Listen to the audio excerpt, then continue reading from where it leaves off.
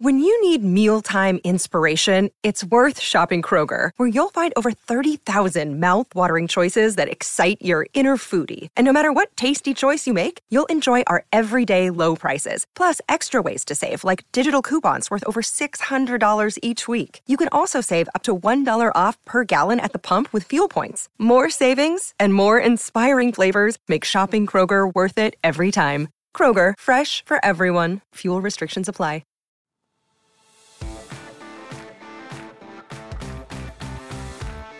Welcome into the new PFF NFL Daily. Here's a recent snippet from the PFF NFL podcast. The Eagles were really kind of beating the crap out of the Chiefs in the first half. Like, that fumble was huge in that first half because their defense was doing a really good job bottling up Patrick Mahomes and the Chiefs.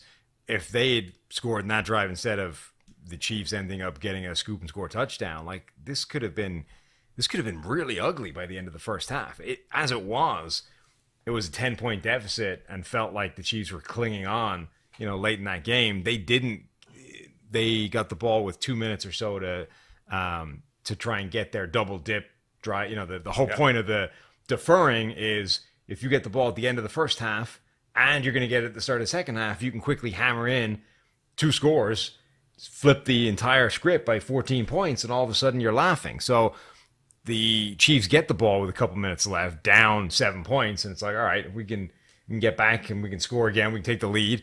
They didn't get anything going. They had to punt it away. And Chiefs, right? They usually it's like scary. Oh no, Mahomes is going to get the ball. Couple minutes left, nothing. Yep.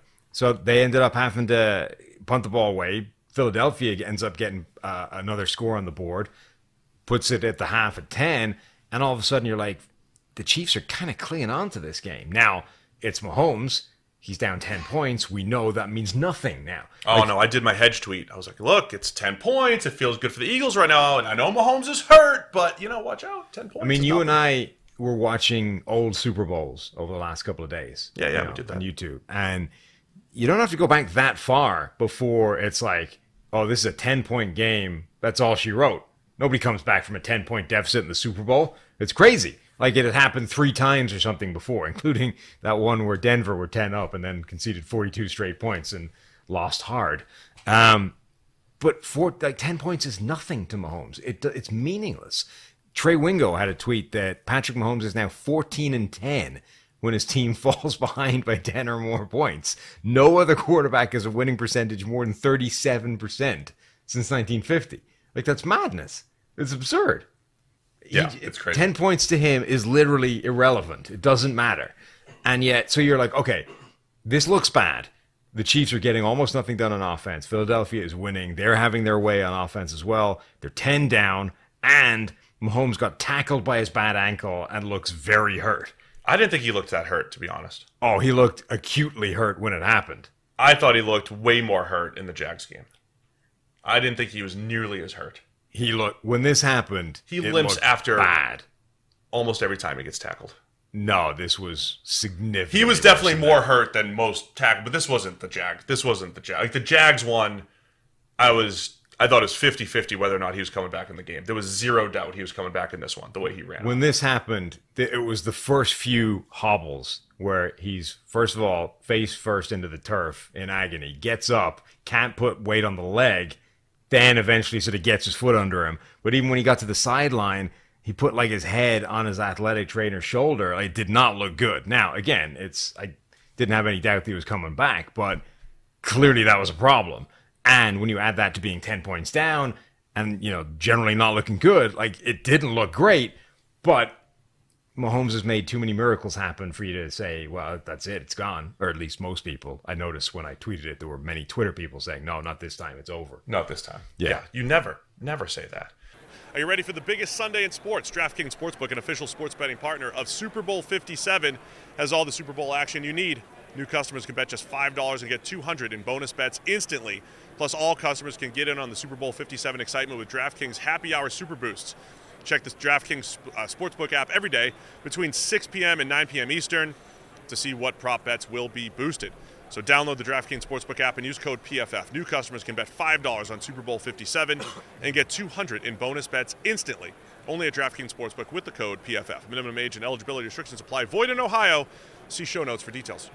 There was another moment. So on the way to the Eagles get up 21-14, and then you mentioned they stop the Chiefs when the Chiefs are going for their end of the half drive. Eagles come back, they kick a field goal.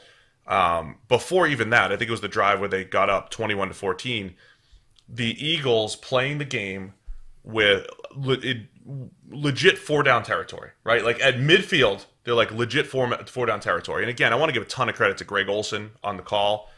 You didn't get to hear Olsen, but can't give him any credit. He's laying all of this stuff out. And when Pacheco at the end of the game broke free and the Eagles were trying to let him score, Olsen's yelling, "Get down, get down, get down." I mean, he's McKinnon, wasn't it? Was it McKinnon? Yeah, McKinnon. Sorry, McKinnon breaks free, and Olsen's yelling, "Get down, get down, get down." He did a great job of laying out scenarios and all that stuff. He pointed out when you see the run on 3rd and 7, Eagles get 2 yards. Now it's 4th and 5. They know they're going for it on 4th down. It's not just, hey, we failed on 3rd down. It's 4th and 3. Let's go for it. Like they know they're making calls to go for it and just use up all 4 downs. And they go for it on 4th and 5 at midfield, and Jalen Hurts, they just run a QB draw, which again that's not a common call, but it shows like the ability when you have a rushing quarterback. Other stuff doesn't have to be perfect, right? Like to run a good QB draw, like you need like 1 or 2 blocks in a mobile quarterback, and you'll get it. And they do that on 4th and 5. So the Eagles do this great job of all these edges, playing aggressive. That led to a touchdown. I mean, those are the types of things the talking heads on the big channels are like, "Oh, fireball offense, you went for it at midfield." Those are literally the reasons why the Eagles had a chance to win this. So as much as it felt like maybe the Eagles blew it, they needed all of these things to go right? The double coverage throws to A.J. Brown, the 4th down decisions, all of that stuff to go right. Yeah, they handed the Chiefs 7 points, but the aggressiveness was important for them. Yeah, I mean, both of these head coaches, I think, have been amongst the best in the NFL this season at adding to their team's chances of winning, whether it's the pregame kind of work with the initial 15-play script or play calls, 4th down decisions, all this kind of stuff within games. They are both doing an incredible job, and I think both had pretty good games in this. But the game completely started to flip on its head in the second half when the Chiefs were able to go down with that first drive after halftime, look like a different offense. Like that functioned. It was able to work. They started causing the Eagles defense all kinds of issues with misdirection. It looked like the first drive, right? The first drive of the first half where everything looked good for both sides. The Chiefs go down, score, and all of a sudden you're like, oh, this 10-point deficit that looked like it was about to be a problem for Kansas City. Now we're talking about a 3-point game, and the Chiefs' offense is back in business.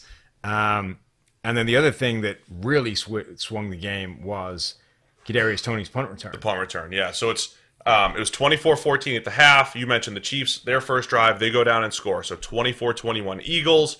The next scoring was the Eagles kicking the field goal. That was after all of the saving of timeout for the delay of game and the challenge by Andy Reid and all that stuff. So it's 27-21 Eagles. And the Chiefs drive down once again. And, they did a really good job. Like, there was a point in this game where the Eagles were something like 9 for 14 on 3rd down, 2 for 2 on 4th down, right? So they're getting all of these conversion downs. And the Chiefs hadn't even converted a 3rd down, which is usually their thing, right? They'll just kind of like, whatever, sleepwalk through 1st and 2nd down sometimes, and it's like 3rd and 14, Mahomes and Kelsey bail us out. It was different in this game. They were on schedule, the Chiefs. So there was a point in this game where they were in it and hadn't even converted a 3rd down, the Chiefs. Like they ran the ball well when they wanted to. The short passing game against the Eagles soft coverage. We haven't mentioned like the overall theme of the Eagles pass rush, right? Of just not really, when they did create pressure, Mahomes did some of his Houdini acts, and then other times they just were unable to get pressure. So the Chiefs' short passing offense in this one, very efficient combined with that running game. That's how they were moving the ball.